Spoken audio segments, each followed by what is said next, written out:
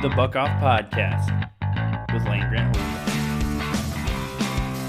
Hosted by Christopher Rennie and joined by Matt Tamanini.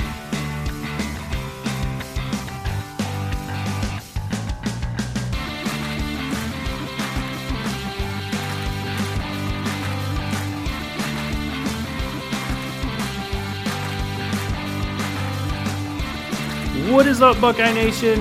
This is your host, Christopher Rennie, bringing you another edition of the Buck Off Podcast. With the Land Grant Holy Land feed, I am joined today by Jordan. He's co-hosting once again. How you doing today, Jordan? I'm doing pretty good. I figured I could take a break from Harry Potter to record the podcast. Yeah. So how's watching Harry Potter going for you? It's first time through, right? Yep. Yeah, I was never allowed to watch it as a kid, and then as I became an adult, it just didn't seem interesting. I didn't really care to watch like wizards and witches. That's not really my thing. But everyone's been talking about it, and my fiance's been trying to get me to watch it for like 7 years, and so I finally gave in. And I probably should have given in earlier. It's actually pretty good. So I'm on movie 6. Ooh, 6. So which one's been your favorite so far? It's either between Prisoner of Azkaban or Goblet of Fire. Yeah, see, I like Goblet of Fire the most when I was younger because I liked all the action in it. Mm-hmm. And when I was like 11 or 12, Prisoner of Azkaban was so confusing with all the time traveling and all that stuff. Yeah. And I was like, this doesn't make any sense to me. So yeah, I think I'm a Half-Blood Prince or Order of Phoenix guy now. Okay, because I've matured. But yeah, no, 4 is awesome. How into it are you now? I think I saw on your Twitter feed that you're taking some quizzes, you're getting sorted into your house. What'd the sorting hat say for you? So the sorting hat said Gryffindor. Yeah, my fiance sent that to me.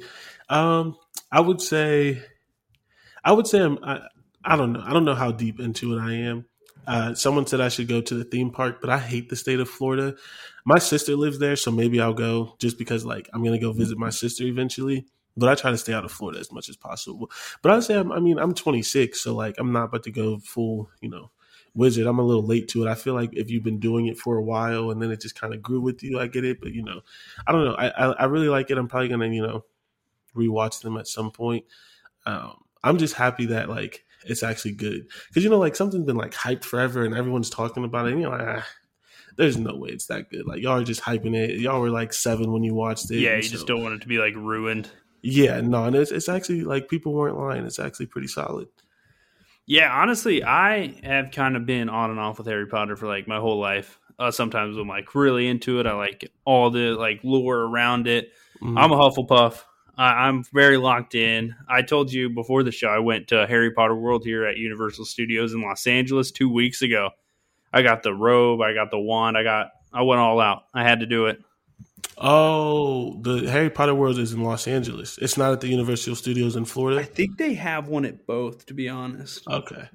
But we'll have to get some, if any audience members or anyone listening has evidence to that, I'm not doing a Google search right now. So, yeah. Leave it in the comments. If it's in Los Angeles, I might go. I've never been to Los Angeles, and I need a reason to go to Los Angeles. So, yeah, I thought it was in Florida. I try to stay away. Plenty of good reason. Yeah, try to stay out of Florida. Yeah, I mean, it's an exciting time when you watch your first movie, watch that the first time. So, yeah, I mean, I love Harry Potter. I love Ohio State football, so we'll get to this Ohio State stuff because that's what this show's about. So, yeah, what is the first conversation topic we got today? We have a ton of recruiting stuff to talk about, but we're kind of going to take a more overarching view on this. We're not going to get into every single individual player that visited. We have plenty of people writing about that to sort of give you guys that content. So I got to ask you, Jordan, how do you feel the first weekend went? How do you feel Buckeye Bash was perceived by the recruits? Do you think it was a successful first weekend?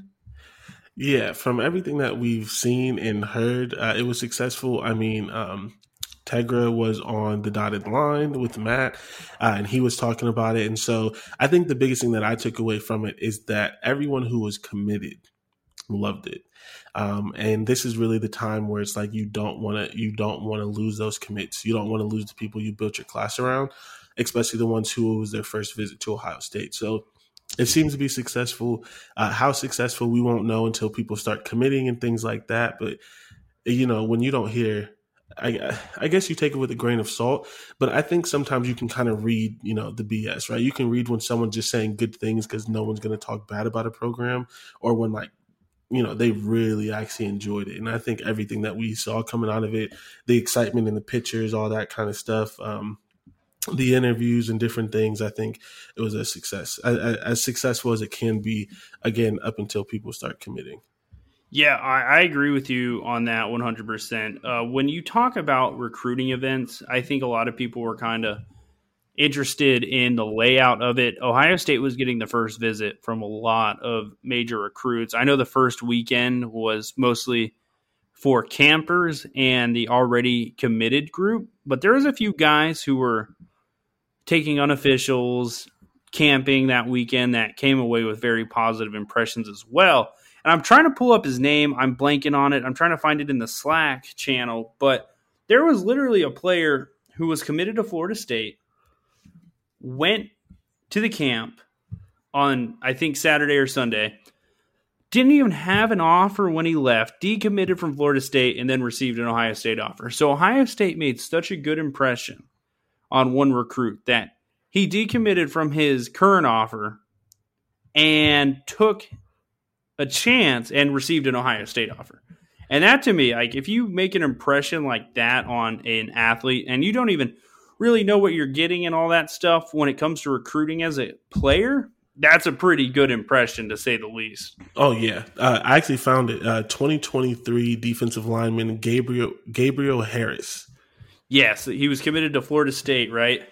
Yep. Yeah, Florida State. And I mean, listen, we know what happened. Coach Larry Johnson sat him down, talked to him, threw him some film, and he was like, this is the greatest defensive end coach in the country. Without a doubt. And I think Larry Johnson is kind of in a position where sometimes, I think fans get mad at him because he's not always trying to get that 5-star or 4-star recruit.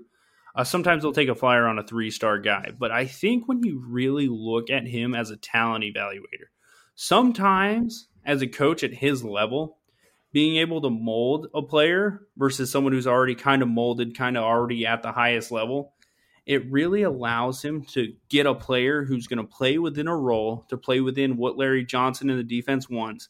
And I think I trust him as a talent evaluator. So if this kid came and camped and left with an offer, absolutely, let's get this guy in the building. Yeah, I don't want to sound like an Ohio State homer, but I do think that's something that separates us from other programs. I think Clemson is similar, but Clemson does it in a totally different way. I really think they focus on that family approach. And so, Ohio State is a factory, but I don't think it is really a factory. Sometimes you see they will go for, instead of the number 1 or 2 recruit, they'll go for number 5. Or even with wide receivers, one of the wide receivers that was committed, was a top 200 player, something like that. And at this point, there's no reason for Ohio State not to be going for solid top 100 players. But I think they really go for who they think fits. And if that means getting a player that's a little bit lower rated, I believe it was either one of the wide receivers or one of the corners. And I apologize, I'm terrible with names. When he got the offer, he was in the 400s. Now he's in 170, 178, I believe. And I think some of that comes from just building relationships and talent evaluation and seeing players and we can build on this. You have the traits and not necessarily being in numbers. We have to have the number 1 person at every position, because sometimes they don't blend. I don't think we talk about it enough with colleges, but culture does still matter, and how they fit into the program and how they're going to work still matters too, not just the ranking. And I think that's a lot of what Larry Johnson does. Yeah, I was reading this past week. I think it was last week, actually. I was reading about that Bama bump. And it happens with all the big schools. Ohio State players get bumped all the time. I know everyone gets mad when a player gets moved down. Bama gets bumps. Clemson gets bumps. The top teams usually, when they recruit a guy, tend to have a positive impact on their ranking. And I thought that was an interesting conversation I was reading about, because it kind of the person at 24/7 Sports who was getting interviewed, he said that yeah, obviously you have to take that into consideration when Ohio State or Alabama finds a kid, because if they're a 350th ranked recruit, why are they taking a chance on this guy and not players who are ranked a little higher in the recruiting process? So a lot of people think it's just this concrete cement. You get rated the 26th best player in the country, you're locked in there. No, that's not the case at all. This is a very fluid thing. You watch film, you evaluate offers, you evaluate camps, and the more people are able to see them, the more accurate these are able to be. And with social media, with the amount of people who cover recruiting now, we're starting to get some of the best, most accurate evaluations from those services as we can. And COVID kind of threw a wrench in that for a year, but we're going to see a lot of corrections coming in the next couple of months. And I just kind of want the people listening to be prepared for that. Not everything's going to go perfect. Ohio State's going to have recruits drop. They're going to have recruits rise. It's just kind of the name of the game. And that's something it's just an interesting conversation topic, because we were talking about evaluations and that, but it's crazy that those evaluations, so Larry Johnson taking a chance on a recruit, can legitimately help them with their ranking. And I think that's just really interesting. Yeah, I think it is too. And I think a part of it just comes from the fact that, every staff has what they're looking for. And as good as, 247 Sports and all these other places do, like, they're dealing with thousands of athletes. And so maybe you miss something and then you see it. And of course they're like, okay, so Ohio State offered, then Alabama offered, then Michigan offered. So now let's take a deeper look at this player. And sometimes it's just a player went under the radar, or they were injured, things like that. I mean, Chris Olave, who potentially, is the best or one of the best wide receivers in the last, 10, 15 years, it was luck. Ohio State went to watch Jack Tuttle. Yeah, Jack Tuttle. And they found Chris Olave, and we know what he's done, and we know what we expect him to do this year. So it's really, I trust these coaches more than anything in the world when it comes to talent evaluation. I trust Alabama's coaches more than anything in the world when it comes to talent evaluation, because at the end of the day, everyone complains about the same 3 or 4 teams being there in the end, but guess where it all starts? It starts with your initial talent evaluation and recruiting. And I think the next thing I want to lead into with that is there were some one-on-one workouts. There was some of that stuff, and I'm starting to see some names pop in and out. It's not like anything crazy. I think a few were. There was an offensive lineman who worked out, a defensive lineman who worked out. I think Ohio State's doing a good job of taking advantage of it, but you really only get to see so much in an hour, and I don't think that's enough to really evaluate a player. So I guess what I'm trying to ask you is, how much do you think you could actually get from these one-on-one workouts these coaches are doing? I think we made the point earlier. When you're good at talent evaluation, I think you can get everything that you need, only because I'm imagining that they only want to see 1 or 2 things, like they've already seen the film, they've talked to the players, all these other kind of things. And so either I would imagine, or I would hope that if you're planning this correctly, you're going into it 1 of 2 things. Like, these are their strengths. I want to see if these are actually strengths, if they translate to what we're doing. These are their weaknesses. I want to see if it's actually weaknesses, or if they can take correction. Like, with Coach Johnson, everyone who, especially the Ohio defensive ends, because they get the chance to come to camps and things like that. Like Jack Sawyer talked about it. He's basically been on Coach Johnson's program for a year or 2 before he committed, and really focusing on the hands and things like that. Those like little things, you can see like how quick they pick up information. An hour is honestly a long workout. So you can see like if 30 minutes in and you've been running them all over the field, are they quitting? Are they tired? Are they in shape? So I don't think you can get, I don't know if it's something that should make someone move up or fall off your board, but I think it can solidify some things and kind of show you some of those intangibles. Yeah, I think you kind of made a good point there. I think it's more a confirmation thing than anything. I think if you're right, they watched the film, they've seen them play in high school. You also get to see how well they take coaching. Mm-hmm. You get to really communicate with them, because we both played, not at the level Ohio State's at, obviously. No offense to us, but like there was kids on every single sports team. There's kids from Little League all the way up who have just this innate ability to just not take coaching well. And I guess seeing that in person could be the difference for some of these talented kids. When you're really splitting hairs like Ohio State has to build the perfect roster to compete for national titles. Like that little remark or that little not taking coaching well can lead to that decision. And I guess there's two confirmations you're getting. You're kind of confirming the personality of this player that you've met over Zoom the last year and a half, and you're getting physical confirmation because film usually doesn't lie. When you're fast and stronger than most kids on film, you're usually faster and stronger than most kids in person. But there's a lot of stuff personality-wise that you get to see in person that you don't get to see just watching film. Yeah, no, I agree. And I think, like you said, Ohio State's really splitting hairs, and, you're trying to build this program that's chasing Alabama, and every player matters. Every position matters. And on top of that, not to go down the rabbit hole, but we have the transfer portal now. And so you want players who are going to work, because when Ohio State puts them through the mat drills and they do all these different things, they don't want a player that's going to come, transfer, mess up their numbers and things like that. And it's like, we could have had this guy, and this guy's now, a freshman All-American, and he's starting somewhere else, and we were this close to getting him, but we chose you instead. And so I think those little, you can confirm, some small little things, and really personality, work ethic, fit of team, those kind of things that can actually, shift some players. If you have a group of players who are really close and you're trying to decide, which one you really want. Yeah, for sure.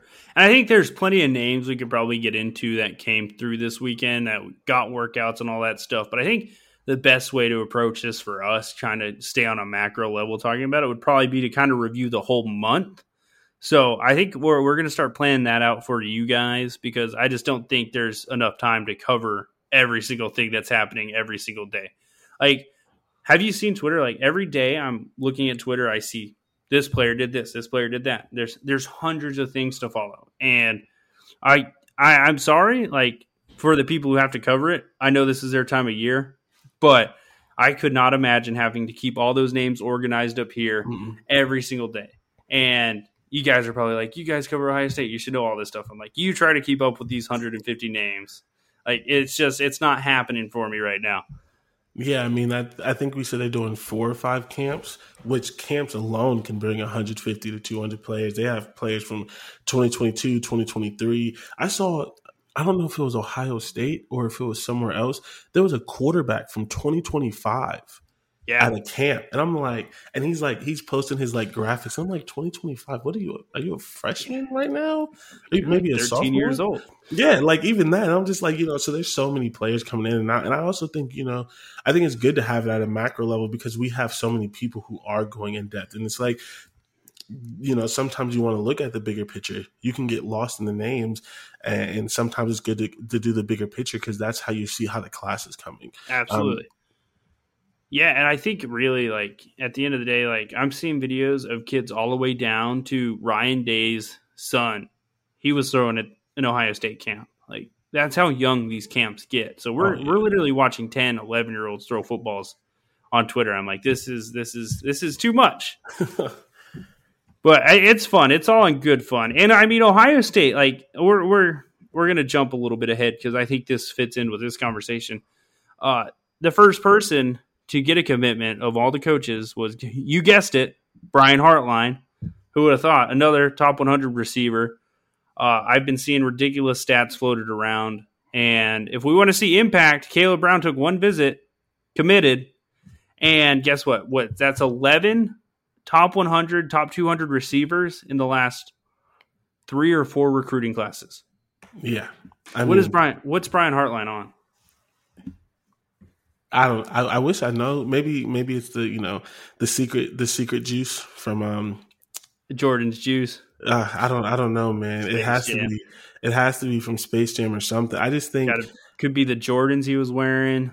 And at a certain point, you really try to put it into words, and you can't. Literally, the only thing I can think of, obviously he has the intangibles, he has the NFL coaching career, not coaching, NFL playing career, all of that. But honestly, I just think he's a cool guy. Everything I see about him seems like it just reads he's cool, and I think that's enough. I think that's enough. Obviously, not to say that his job is hard, because he's coaching at Ohio State, but the level of what he's doing at one position we haven't seen, and especially the wide receiver position, which the way the sport is going, he's just a cool guy. I think that's what it is. Historically, you're lucky to get like one receiver that level in a class, and he's getting 3-4 a year. And there's probably what you think 16 roster spots for wide receivers, 12 to like 16, like 4 a class, 3 or 4 a class, and he's filling them up. And they're not guys. He's not taking like 400. Like this guy went to Dublin Kaufman. We're getting him in here because he's a local kid. No. It's Caleb Burdens. It's Caleb Browns. It's Julian Flemings. It's G. Scotts. It's guys who would legitimately go into some smaller schools and be the number one option right away. And they're coming to compete at Ohio State, which puts it on an even crazier level because there's like little opportunity to play at that position. Yeah, and the thing is, like, no disrespect to Ohio. I'm an Ohio guy. Ohio's good for a lot of things. We can give you offensive linemen. We can give you defensive linemen. We can give you linebackers. But, like, we're not known for wide receivers. So one or two a year. He's also doing it nationally. Like, that's the thing. Like, to get these wide receivers, they're not in Ohio. You're not – the number one wide receiver is not going to be in Ohio. It's probably never going to be in Pennsylvania again, at least not for another, 10 or 15 years, He's going to California. He's going to Texas. He's going to Florida. He's going to Missouri, Washington, like all these places, and just – hand-picking receivers. Yo, we're right on the same page there. Hand-picking them. And just locking them in. And they just come and they don't leave. Yeah, that's the other. I was literally just going to say that they don't leave. And speaking of handpicking, I know we said macro, but one thing about Caleb Brown I was reading is he is the type of receiver Ohio State doesn't have currently. He's like a true slot wide receiver. And so literally they said, okay, so we have the X, we have the Z, we have a couple good tight ends in this class. We don't have a slot. Who's the slot we want? Oh, he's in Michigan, even better. He's not in Michigan. He's in Chicago, but he was a Michigan lean, even better. He fits our program. He's a position that we need with amongst all of these wide receivers. We're going to pick him. And what did he do? He committed. Yeah, but they just grabbed him, took him. Official visit was enough. And he said he's not even taking other visits. Yeah. That's how locked in he is. That's so awesome. Yeah.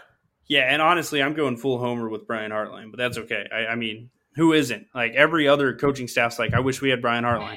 Yeah, and I think everyone's going to try to get him. And I don't know how you feel about this. He said he is so content with being a wide receiver coach at Ohio State. Because you got to think, it's not about money for him. Nope. Because he made like $50 million playing in the NFL. Like, he's good there. So yeah, and I he's think literally just giving what gave him that money. He's paying it forward in a way. Yeah, and I think eventually, maybe he might get the itch and he wants to be an offensive coordinator and things like that. But if he does, who's to say that like Ohio State's not going to make him an offensive coordinator in 5 years if he gets tired of being the wide receivers coach? He had to earn his keep because he wasn't a coach before, and so they started him out. He was the lowest paid, et cetera, et cetera. But eventually he's going to, again, not that he needs the money, but eventually he's going to hit that $1 million mark that some of the other Ohio State assistants are at. And he's going to get any title, anything he needs to stay because everyone in the country wants him. And he's an Ohio State alum. He's happy. He's not looking for other jobs. And it's just. He's got a young family, doesn't want to move around too much. I mean, he's literally in the perfect position. Yeah, for sure. And I think that's a good way to wrap it up. We're talking about honestly the best wide receiver recruiter I think I've ever seen in my life. Yeah, easily. And it's just ridiculous. And of course, like if you had to pick a coach to land a commitment from the first weekend, it was going to be Brian Hartline. Yeah. I mean, it's just that's the first one you have to say. It has to be Brian Hartline. Yeah. If you go down the list, it's Brian Hartline, it's Larry Johnson, and then whoever else. You could throw whoever else you want in there. But yeah, I think there's some other big stuff we're going to get into later in the show. But me and Jordan has been wanting to do this topic since he joined Land Grant Holy Land. So we're going to get into it now. You want to introduce it, Jordan? Yeah. So everyone likes to talk about the best players anywhere, and so Ohio State has, as we've talked about with all this recruiting news, Ohio State has amazing players, and they're constantly getting more and more players. So I wanted to take a look back and go to 2005. 2005 may seem like a random year, but 2005 gets you the tail end of Tressel, the last 5 years of Tressel. and just see who were the top 5 players at each position. I mean, it works out perfectly. We have 12 position groups, and there's 12 weeks until the season starts. So we're going to rotate offense, defense, and just go through me and Chris, who we think are the best players at each position. And today we're starting with a heavy hitter. Yeah, the defensive end position has been surprisingly loaded. I think there's been a lot of really good players, but when I was kind of going through the list, the amount of like legitimately great players, like there's some just people like if you're to make a top 5 list at Ohio State, there's like 3 or 4 of them you legitimately just can't leave off a list. And that made it really hard because we didn't want to repeat too much, but there's going to be a couple repeats here because just the position group itself it's loaded. But there's some guys who are just absolutely built different. Yeah, I mean, there's literally not, I mean, y'all know who the repeats are. We're going to say them, and y'all gonna be like, obviously. It may be a little bit of surprise on where we have them, things like that, but y'all know who they are. So how do you want to start? You want to start at 5? I say we go alternate? 5-1. Okay. And then, you lead us off. You bat first. All right, so my number 5 is John Simon. Honestly, when I was thinking of this, I was not expecting to have John Simon on my list, but as I was doing my research, I mean, what didn't he do? If you go through the record book, John Simon is everywhere in the record book. 154 tackles, 20 sacks. He was the 2012 Big Ten Defensive Player of the Year, another draft pick, and so John Simon's my number 5, and a lot of people remember John Simon. Maybe you don't remember John Simon, but you probably should. He was right before we got the really, really, really big name, really, really big name defensive lineman, but he played like a big name defensive lineman. He may not, I'm not going to pretend to remember his recruiting and things like that, but he didn't come in with the pedigree of some of the Bosa's and the Chase Youngs and things like that, but he has to be on this list. He was just a workhorse. Yeah, I remember John Simon specifically for a Big Ten Network profile they did of him. And he was a guy who worked out so much. They opened the Woody Hayes early for him. They kept it open late for him just so he could work out. And I think what you kind of nailed on the head was he wasn't a guy who had the pedigree coming into Ohio State that a lot of the guys we're going to be talking about did later. But he really kind of represented everything good about Ohio State's defense at the time. He was an effort guy. He was a guy who brought it every day. And like you said, when I was reading through the record books, John Simon's name was in every single category for that a defense end could be in. And I was like, man, this guy was way better than I remembered. Yeah. I remember him being good, but I didn't remember him having the flashy stats that kind of came with it. Yeah, same. I don't know. I don't know if it was just maybe that's what we weren't paying attention to, or some people. There. He was there during the Fickle year, so that kind of probably hurt his reputation a little bit when it comes to like the way we remember him. Mm-hmm. But he was also the guy who bridged us into that 2012 undefeated year, one of the leaders on that team. Yeah, and I mean the 2012 years when he won Defensive Player of the Year. So he obviously had a huge impact.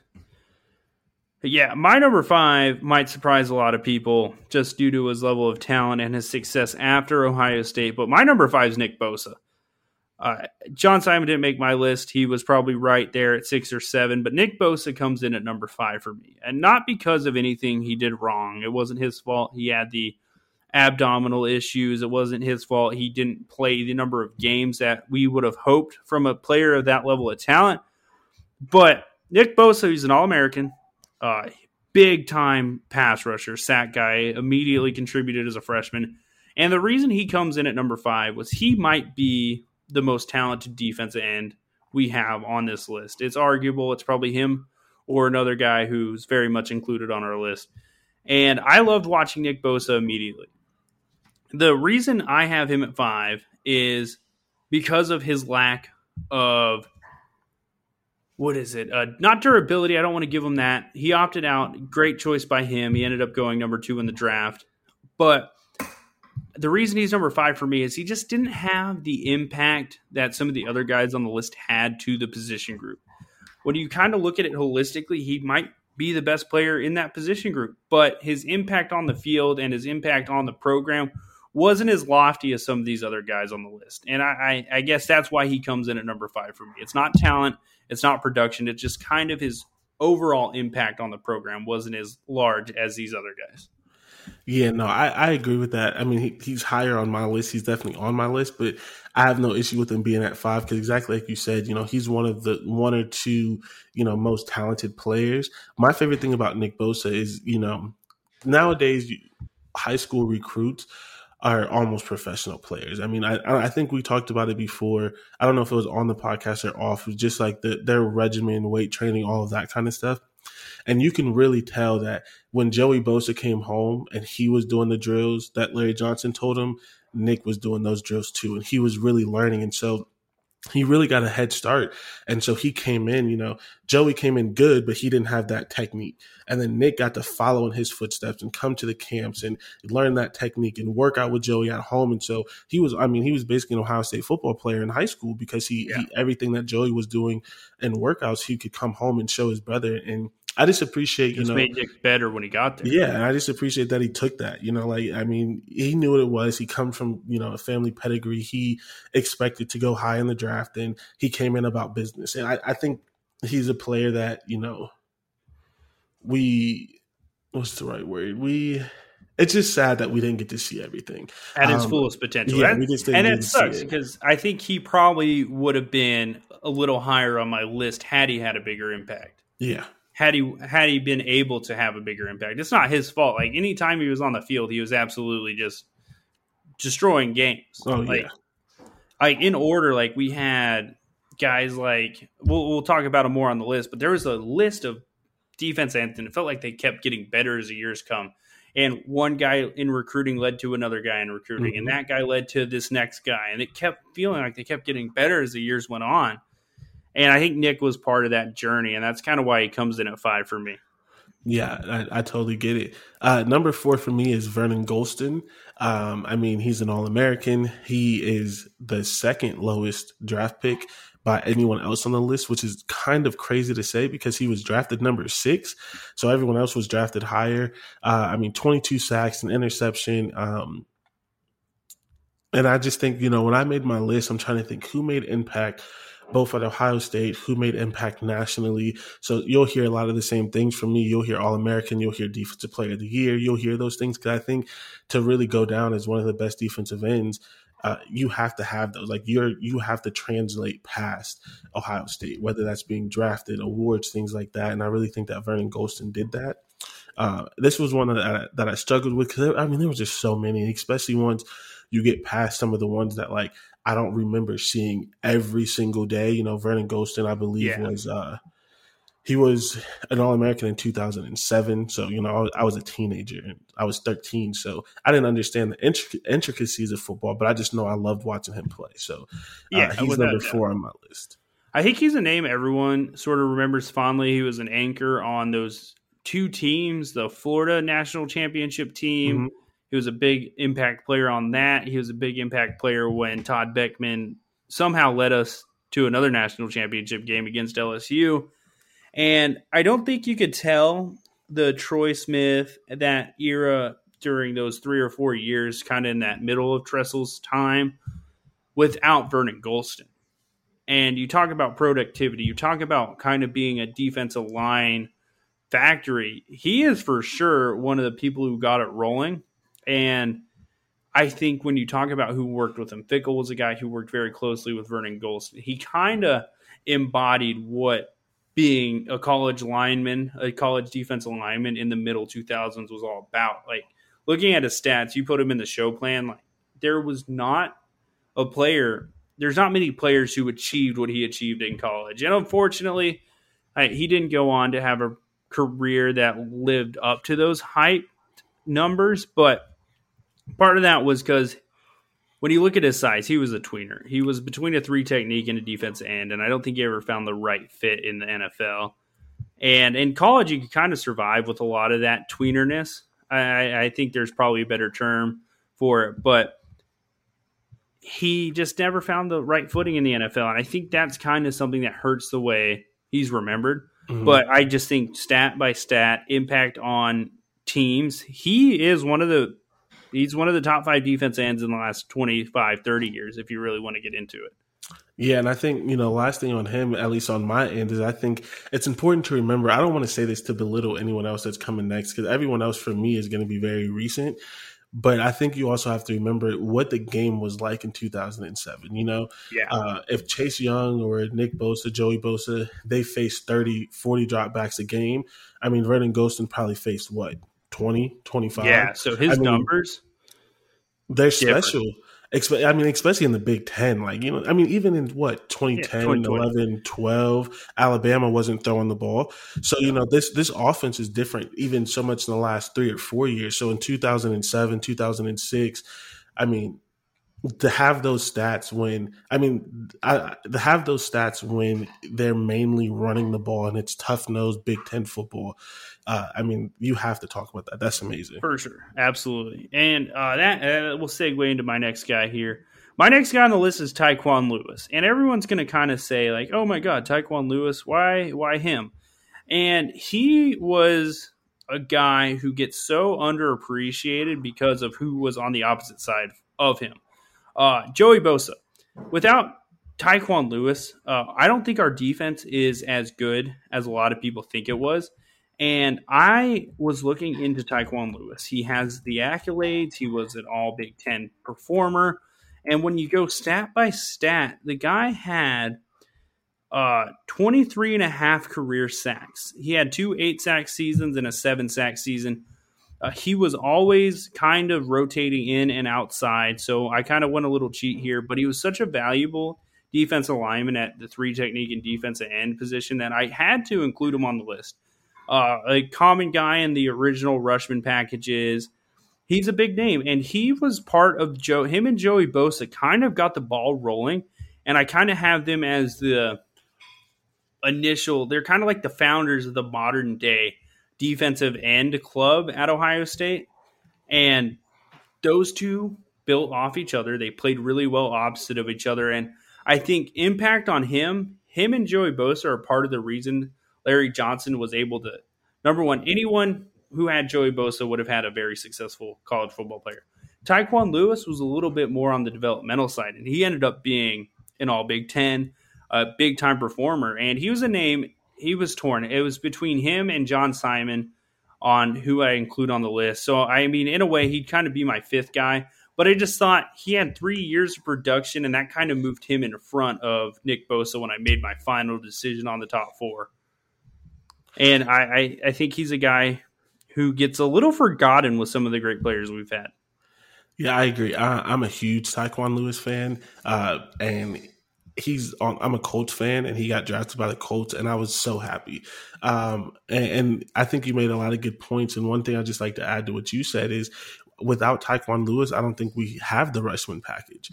You have Joey Bosa, so you're going to do good, but the benefit of the Rushman package is it allowed people to, you couldn't always double Joey Bosa because Tyquan Lewis was going to be there, which in turn makes Joey Bosa better, and the ability to move him inside and outside and do that thing and rotate the defensive ends.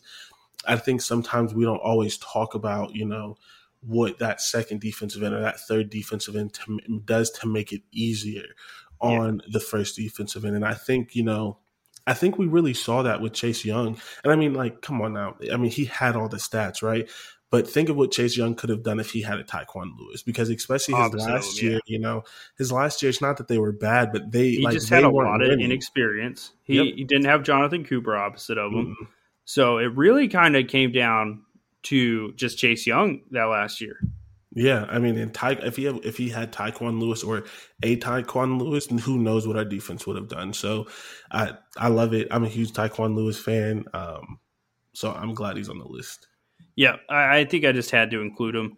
I think overall, he was stat-wise, I just look at his stats, I'm like, this guy was legitimately one of the better defensive ends in the Big Ten at his time, and he just got overshadowed by Joey Bosa. Yeah. And I think he was still a second or third round pick. So the NFL saw it. I mean, the NFL saw it. He's still in the NFL, not that, I don't know if everyone follows Buckeyes in the NFL like I do, but if you do and you don't follow the coach, just know that he's in line for a starting job this year. He might potentially be a starting defensive end or a 3 technique, for an NFL team. So he's still doing good post Ohio State. And I think that says something. Does. I think it says a lot too. So who's your number 3 on your list? So my number 3 is Nick Bosa. We don't have to stay on this one. I think we already talked about Nick Bosa, but the reason why he's number 3 is exactly why you said. He may be the most talented, but he just doesn't have the stats. He just didn't, unfortunately, we just didn't get to see everything that he could have done. But I still had to put him 3 because the effect that he had, just watching him play, the moment he stepped foot on the field, you knew something was going to happen. And in every big moment, that's the one thing I'd say that potentially, maybe separates him from even Joey and Chase Young, is when you needed a big play, you knew you were going to get it. And that's not to say that Chase didn't have big plays. That's not to say Joey didn't have big plays. We know they did, but it almost felt inevitable that if you needed a sack, if you needed a stop, if you needed something when Nick Bosa was there, he was getting it. And so I felt he had to still be, on the top 3 for me. So Nick Bosa is on. Yeah, I completely respect him at 3 just due to his pure big game. Like I remember against TCU, we were struggling, and then he forced that fumble, and he had a bunch of plays like that. And it seemed like every time you either needed a sack or a pass deflection at the line, Nick Bosa was coming up pretty big time for Ohio State. And it started immediately when he came there, and he was more of a rotational guy as a freshman, and he was so good. And this is what I'm hoping Jack Sawyer is. I'm hoping Jack Sawyer follows the Nick Bosa blueprint and just comes in and immediately just wrecks games. And I think Nick Bosa is the epitome of a wrecking ball type defense end. Yeah. I mean, anything you wanted to do, you couldn't. Yeah. I mean, he didn't have any weaknesses. Great against the run, great against the pass. Could defend passes at the line of scrimmage if he didn't win his rush, but most of the time won his rush. Yeah. My number 3 here is Cameron Hayward. I think he might be the most underrated Ohio State Buckeye in the 2000s. And part of it is because Cameron Hayward kind of came at a time where defensive line positions were a little bit more on the positionless side. Obviously, you'd have your biggest guy be on the furthest interior, but Cameron Hayward played defensive end, and I'm looking at his stats right now. Wasn't the biggest sack guy, but had 37.5 tackles for loss in his career, 163 total tackles, was an absolute beast against the run as a strong side defensive end in a very run-heavy era, and looking at his awards, looking at his accolades, I don't think there's enough for him, to be honest. And he's a big-time NFL player. He's a guy who has won a lot in his time at Ohio State. He's another guy who sort of connected 2 generations of Jim Tressel. He kind of took the last bit of the Todd Beckmans, those types of quarterbacks, and ushered us into the Terrell Pryors and Braxton Miller types on the opposite side of the ball. So he kind of was in the transitioning era of college football, going from that last bit of old schoolness to that new school. We're going to throw all over the field. And his stats, similar to what you said about John Simon and Vernon Gholston, for the time period he was playing in the Big Ten, his numbers are ridiculous.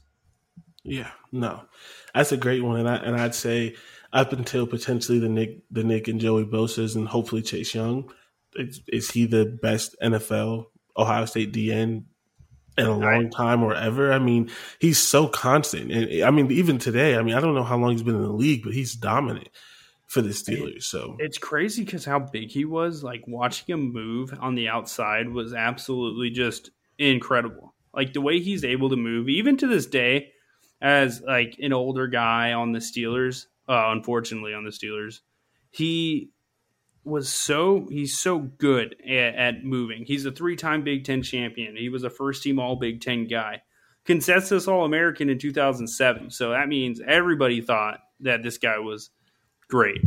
And I don't think the accolades show enough on what Cameron Hayward was able to accomplish because he was such a dirty work guy at the same time. Yeah, I think he kind of gets the same treatment as who'd you say? I think you said John Simon, just being in that 2010, 2011, 2012. He was drafted in 2011, but that era is really fuzzy for Ohio State with the scandal and Tressel being fired and Luke Fickell's year and things like that. And so I think a lot of times we miss those players, but he was drafted in 2011, 10-year vet. He's 32, and you can't tell me he's not a top 10 or 12 defensive end in the league. He's solid. He's consistent. Maybe he's not the number one option, and that's fine. He doesn't need to be. But if he's your number two, and if he's your number three, you have a great pass rush. Yeah. And unfortunately, he's on the Steelers, but he's an engine for the Steelers. For and sure. He's a reason why. He's pretty much been the 3 technique there his whole career. And for those who don't know, that's the tackle that's not on the center. He's off to the guard, between the guard and the tackle usually. And he has just been a force in the league for years. And he hasn't gotten the respect there either from like an awards and recognition standpoint. This guy could be an all-pro every single year due to the impact he has on games, but he just hasn't been, and it's unfortunate. Yeah, no, I totally agree. Who's your – I honestly think our top 2 are exactly the same. So for obvious reasons, I think these 2 guys have exemplified – the greatest aspects of Ohio State defensive ends. They were there in big moments. They were there for multiple years. The production is absolutely ridiculous and off the charts for both of them. And the impact they had on games were so vital at times in seasons that without these 2 players, I don't know what Ohio State football is in the 2010s. I have no idea. So number 2, Joey Bosa. I haven't read everyone's stats, but I have to read his stats just because they're outrageous. He had as a defensive end, mind you, 148 tackles. 148 as a defense. That is ridiculous. If you don't pay attention to stats for defensive ends, just know that's ungodly. If a linebacker, like a second team linebacker had 148 tackles in their career, that would be a solid career. And he had that at a defensive end. 51 tackles for a loss, 26 sacks. 2-time defensive player of the year, consensus All-American. I feel like I didn't even have to say that. I feel like we could have just said Joey Bosa and it was understood. But I think sometimes you have to remember just how good he was. I think there's some perspective here for you guys. Simple mathematics. 148 tackles, 51 tackles for a loss. That is a third of his tackles happened in the backfield. That is such a ridiculous amount that I don't even really know where to start with it. Like, he was so good. I think there's so many memories of Joey Bosa. We had the shrug. We had him bearing another grown person into Christian Hackenberg's knee. The moments where he was a vital part of the 2014-15 national championship team. He was obviously an elite player the next year on the team that ended up coming up short of our lofty goals and expectations. But overall, I think talent-wise, I don't think he is Chase Young or his brother. But from a pure football-playing standpoint, I think he might, if you rank the top 5 best football players Ohio State's had in the last decade, it's hard to keep him off the list. Yeah. And it's weird to say it because of how physically gifted he was, but honestly, at least of the 3 latest, of Chase Young, Nick Bosa, Joey Bosa, he was the least physically gifted, but he had the best work ethic. And that's not to say that the other ones didn't, but he's a technician. Literally, he's a technician. He's football player personified. Like, when you think about what a football player should be, it's Joey Bosa. He's all high motor guy, great against the run, great against the pass. I've said that about everybody on this list because they all are. That this is Ohio State we're talking about, and these are the top 5 in the last 15 years. It was hard to cut it down to this list, but not these 2. These 2 guys, easiest selections of our lives. Oh, yeah. So number 1, I think you guys know who it is. I think me and Jordan might be the biggest Chase Young fans on the planet, and it's amazing that we're on a podcast together. But our best defensive end, I honestly all time, I'm going to say it, is Chase Young. With you. I don't think there was a better football player in the last 10 years than Chase Young in his final season at Ohio State. And unfortunately, some snitches who will not be named because we don't know who they are interrupted it. And I think the stats, and it kind of threw him out of his rhythm and kind of put his season in limbo. But you could read the stats. I'm at a loss for words just starting to think about Chase Young's impact. Yeah, I mean, 98 tackles, 40 and a half tackles for a loss, and 30 and a half sacks. So a third of his tackles were sacks, and over almost half of his tackles were like it's just. And like you said, that like he missed those 2 games and then he was off his rhythm. There's no way. And he still had 16 and a half sacks. He was getting triple teamed by the end of the year. Because as we already mentioned, he didn't have a Tyquan Lewis. It was him. And, the year before he had Nick Bosa for the first 3 games, or Nick Bosa technically had him, and then Nick Bosa got hurt. And as a sophomore, he got thrown in. So he didn't come in with the same ready, like Chase Young, you're a 5-star freshman, you're an ultra talent. He had to earn his way onto the field as a freshman, which is kind of why you see a little bit smaller on the tackle side, I think. But every chance he got in the pass rush from the time he showed up to the time he left was absolutely sensational. That's why he has all the sacks. And there was a point in time in his final season where people were legitimately thinking, like, this guy should win the Heisman. Yeah. And I mean, he would. I won't say he would have, but if he wouldn't have had that, got second. The invite to New York would have been huge for a defense player. Like that would have been elite. He definitely would have been elite class right there. He definitely would have gotten invited. I mean, I just think about it. Those 2 games, and they were against the worst teams too. You're telling me he's not going to have 3 sacks against Maryland? He could have triple teamed him with Maryland and Rutgers, and he would have just ate that alive. It would have been fun. He would have had 3 sacks and not played the second half. Because he had a very young right side opposite of him. He didn't even have Jonathan Cooper because that was the year Coop was out with his shoulder injury. Was it Tyreek Smith, right? Smith and Zach Harrison, a young Zach Harrison who couldn't even grow facial hair yet. Yeah. Freshman. And that was Chase Young was our defensive line that year. And I know a lot of people love Joey. A lot of people love Nick Bosa. A lot of people love a lot of names on this list. But I swear to God, I've seen Chase Young in person. I remember seeing Chase Young walk into Lazenby Hall. I'm like, this is the reason I'm not a Division I football player, because there's guys who look like Chase Young here. I watched every single game of Chase Young's career, and I have never been so mesmerized by a defensive end's ability to just destroy a team's game plan. Single-handedly. Like, there was no stopping him when he was on his game, and I just don't think – we're seeing it in the NFL already. Like, he is having no issues transitioning to the league. He was that good. And I think it's absolutely criminal that we lost 2 games of Chase Young in college, because this guy could have had 40 career sacks. Yeah. And unfortunately, Clemson and Michigan and Wisconsin game planned really well those last 3 games to limit his impact. But he still had an impact, because when you're focusing 3 guys on stopping 1 guy, whether it's 2 linemen and a running back or 3 linemen kind of shoving them around, we've seen the pictures too. Yeah. Like the refs had to call the game different for him, because if he wasn't getting a sack, he was getting help.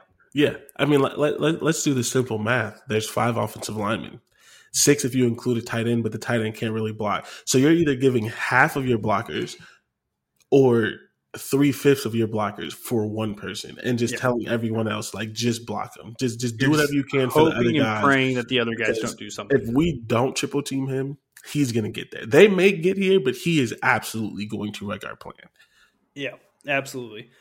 So moving on, I think we're good here. I think our top 5s. I'd love to hear your guys' top 5s, who your top 5 defensive ends please. Are. And we're going to continue doing this. What do we got next week? Next week I think we have offensive tackles. I tried to group them. I tried to group them with similar positions. I think we have offensive tackles. That'll be a fun one. I love talking about the Hogs. It's the best. They're the best. They're the foundation of the house. So we got a few more topics we got to get into today. I don't want to rush off that one. It was a fun topic, but we got two more topics at least we're going to try to hit if we want to take a minute here. Would you rather hit the AD or your USC conversation? We can do the AD one just because that is Ohio State related. Yeah, and then we can kind of save the quarterback one for when it's a little slower. Yeah, we can always have that conversation.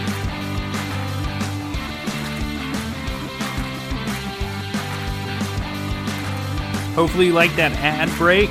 As always, welcome back to the show. This is your host, Chris Rennie, and we are continuing the conversation now. So, Ohio State hired a new associate athletic director by the name of Jocelyn Gates. Previously worked at Boston College. I think Ryan Day's done a good job of using that pipeline to get very well-established people into the program. Think Greg Madison, think now Jocelyn Gates. And she is going to oversee parts of the football program as well as other athletic director duties. But she's going to be responsible for football recruiting or football scheduling, and that's an important role. I think a lot of people don't realize this, but due to the fact games are scheduled so far out, it feels like there's not a lot of work that goes into it. But actually making sure everything goes right is probably such a freaking hard job to have. And so what do you think? How do you feel about this hire? I don't know much about Jocelyn Gates. I don't really know much about the position, but I feel like we're hiring smart people here. Yeah, no, I mean, on a personal note, I'm happy just because it's a Black woman. And I think, when you talk about sports and where women are in sports and things like that, they don't typically get a role that high at such a big university. So I think that's very forward thinking of Ohio State. I think you want a very complete program, a very complete university, and you want someone that cares about everything. And so I think that's good. The fact that she's over football is also major. I mean, it's football at Ohio State. It's not like they, put her over like volleyball or softball or something that, that's not as big as football, because obviously those sports matter. All the sports matter. It's not what I'm trying to say, but I think it's important to note that, Ohio State was willing to do that. I think it's major because when you talk about football scheduling, not only do you talk about, like you mentioned, the games going on, you also talked about the bye games and negotiating those contracts with the MAC schools and things like that. And that may be even more difficult if you believe the reports that some schools don't want to play those games no more because of the transfer portal and they don't want their players taken. So to be scouted. And I'm just to be honest, guys, like Ohio State's not going to go into a MAC game and be like, Ohio State recruits too well. They'd rather get them in and build them on their own. I don't think I think MAC schools saying that are very much kind of doing the, what is it, Chicken Little, the sky is falling stuff there. Yeah. But I think you make a lot of good points about kind of that. And I was reading the Cleveland.com article kind of profiling her, and they said the one strength she's bringing to the table, not just with football alone, but just this innate ability to connect with athletes. I believe she was a former student athlete herself. Yep. She is also a person who has had to work her way up, and this was an interesting part. So she has made a ton of sacrifices for her career, and her husband actually is the head coach at Cleveland State for basketball, and they have had this geographical challenge for years, and this is crazy. They've lived a flight away from each other while raising their children, 2 children, Avery and Duke, and they have a 3rd child on their way. So I'm talking about 2 busy professionals making it work from a distance, and now she'll finally be within at least 2 hours. They'll probably find a place in the middle, and that'll work out perfect. So that's personally great for her. And I kind of like to bring that up because and there's also this quote that I'm seeing, and it's touching on a lot of what you're talking about. And she said it, I believe it was her talking about it. The fact that Ohio State is hiring a woman from outside to be able to do this position is a big deal. She's actually taking over for another woman who took the deputy commissioner job in the Big Ten altogether. But it's very progressive. It's very good. You're getting a strong woman in here, and that is very good. It's very good to influence young men to be around women like that. Mm-hmm. And I just think this is just one of those positive stories from a lot of angles that kind of just makes you happy. Yeah, I mean, ultimately she has to go and do the job, and it's not an easy job, but it's one of those hires that you just get behind. You don't know nothing about her. Like, I read the story, I don't know who she is. I read the story, and I was just like, yes, like I love everything about it. Happy for her. I couldn't believe it. I mean, I couldn't imagine, being how far is Boston? A 6-hour flight, whatever it is.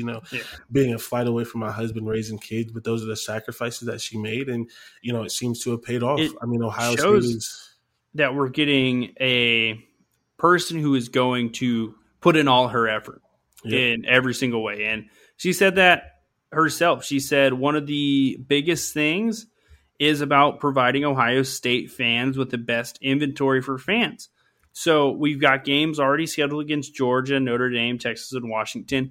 But I don't think a lot of people realize this. TCU backed out of a game, and we ended up with just one home and home. Mm-hmm. There is a lot that goes into maintaining these relationships, keeping these games on the schedule, keeping these games on the plate. And if something does unfortunately happen, we need to have someone who can make up for it. And I think she seems to be a person who's going to do a very good job. Yeah, and I think those relationships and stuff like that with it kind of leads into our next conversation, but with the playoffs and teams being more willing to schedule, that's going to matter. Before we move on, I just want to highlight, you did mention that it was another woman in the job, and now she's a deputy commissioner of the Big Ten. I think that's going to be good because Kevin Warren went under fire, and if you could get, male, female, whatever, if you can get a commissioner from anywhere, getting someone that's from Ohio State and understands the Big Ten and really has those relationships in that pool. And that's probably a big part of why she got that job, was just to kind of get a better feel of the landscape. Yeah, hopefully he listens to her, because I know with a lot of people he came under fire. And so I don't know much about her, but I would imagine just with her history and being in this role with Ohio State, she's well deserving, and I think can be very helpful, because the commissioner needs somebody that understands college football and understands the Big Ten, because he clearly did not. Yeah, I think we're both pro second chances here. I think we're going to give Kevin Warren a shot. He's got me and Matt had an interesting conversation about Kliakov, the new Pac-12 commissioner. He's going to have he's going to have a comparison for the rest of his career. So it's time to really get it rolling. But yeah, moving into that, a big part of being the commissioner is making sure the playoff is here. And this kind of takes us into our best for last on today's show. Some big news. The playoff committees have discussed expansion, and it looks like the leader in the clubhouse is the 12-team playoff format. Me and Jordan are not pro 12-team playoff format. We're both, I don't even know if, Jordan, are you pro expansion? I'm pro expansion, but I'm pro 8-team expansion. I'm pro 8-team expansion as well. I don't think I'm pro expansion. I love the bowl games, but I talked with Matt about this. I am what a lot of people refer to as a college football addict, a college football junkie in every single way. So regardless of when a game's on, regardless of who's playing in the game, I'm watching it no matter what. So I guess coming from that perspective, it's kind of hard for me to get the conversations from a group of 5 school, because I'm as invested in watching those games as people who are fans of group of 5 teams and so on and so forth. So it makes it hard for me to kind of be like, it's 4-team playoff. Why everyone's watching college football anyways. But we knew it was coming. And I guess looking at the 12-team playoff, 5 Power 5 auto bids, 1 group of 5 auto bid, the highest ranked one, and then 6 at-large teams. I think the thing that worries me about it, I don't like the buys. I don't like the number. So I guess take it for you. I mean, that means if you were to come in as a seed that's not in the top 4, you would have to play 16 games in the year with how it's currently scheduled. That's a lot to put on a student athlete. And that's kind of reason number 1, I am not pro expansion. I think they're already playing too many games. Yeah, I'm not pro 12. I agree with you. I watch college football. I'm an Ohio State fan, but ultimately I'm a college football fan. I watch MACtion.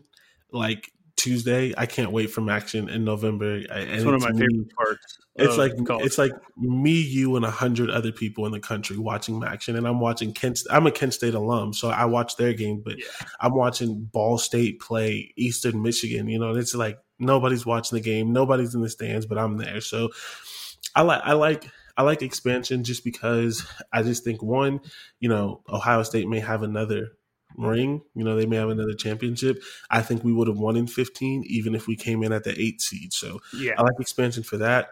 And I like expansion for the group of 5 because we saw it. Cincinnati was 1 play away from beating Georgia. And I know a lot of people think that doesn't matter, but I do think, you know, even if they don't get to the championship or whatever, I do think you're going to see some upsets. Yeah. I think Cincinnati's so good. They deserve to be there. They do, and they're never going to get in it. They deserve a shot. With 4, there's no chance. And I think the one point that kind of swayed me a little bit was Matt's point on expanding it gives teams more of an opportunity to catch up. Because if you have 8 teams making the playoffs instead of 4, you could be like Jimbo Fisher, say he makes it as the 5 seed.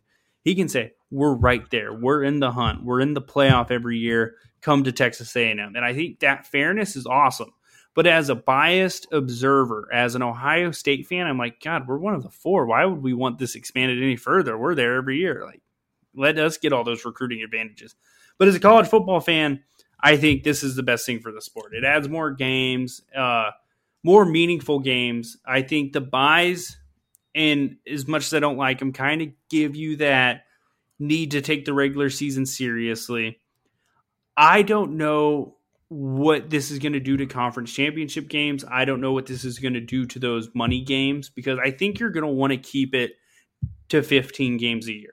And I think that's kind of the goal because you don't want too much. You can't have too much because it's unfair. But then I'm thinking athletes are going to start getting compensated a little bit.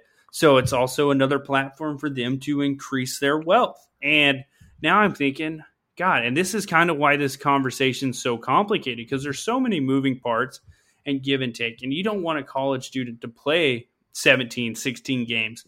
No. But when they're getting paid, it'll be like, yeah, you know what? Give them the spotlight as much as you can. Yeah. I hate the idea of having bye games. That's my biggest issue with 12. Also, don't like 6 at-large because let's be honest, they're going to give 3 of the at-larges almost every year to the SEC. Yeah. And no, I don't want to see Alabama versus Georgia part 3. Like I don't. No, that'll be bad. That's something that I'm really worried about too is repeat matchups. I think the reason you'd want more teams is to avoid repeat matchups, but we all know as college football fans that it happens all the time in conference championships.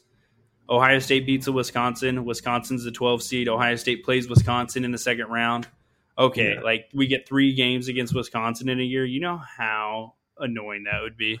And I don't even mind Wisconsin fans. I think they're some of the better fans in the Big Ten, but like repeat games are awful. I'll watch a second one. I don't want to watch a third. Yeah. So I don't like 12 for that reason because, I mean, let's be honest. It's going to be – they just pencil it in. The SEC championship, the SEC champions.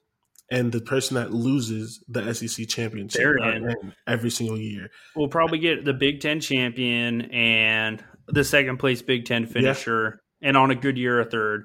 The Big 12 will probably get their champion in and maybe a second team. And this gives the Pac-12 an opportunity to finally join the party on a regular basis. Yeah, but I think you could do that with 8. I think 8 would have been perfect. I think it gives a lot of chance. There's no repeat games with 8 probably. Unless possibly in the championship, and then that's okay. Yeah. But yeah, I think we're going to hear a lot more about it. The committee's meeting this week. We're probably going to talk about this again next week. We're probably going to talk about this for the rest of our lives. So I think the best thing to do is save it for later. Any final words today, Jordan? My last thought is, and it's not going to happen, so it doesn't matter. I wish they would admit that the playoffs is its own separate entity and get rid of and keep it away from bowl games. Yeah. I would watch it because I'm going to watch every game regardless. I would love to see the Rose Bowl still be, even if it's the 3rd team in the Big Ten, even if the first 2 are in the playoffs. Just keep the tradition with the bowls. And I think you can do that. If I don't want to watch like this year that the Rose Bowl didn't even get played.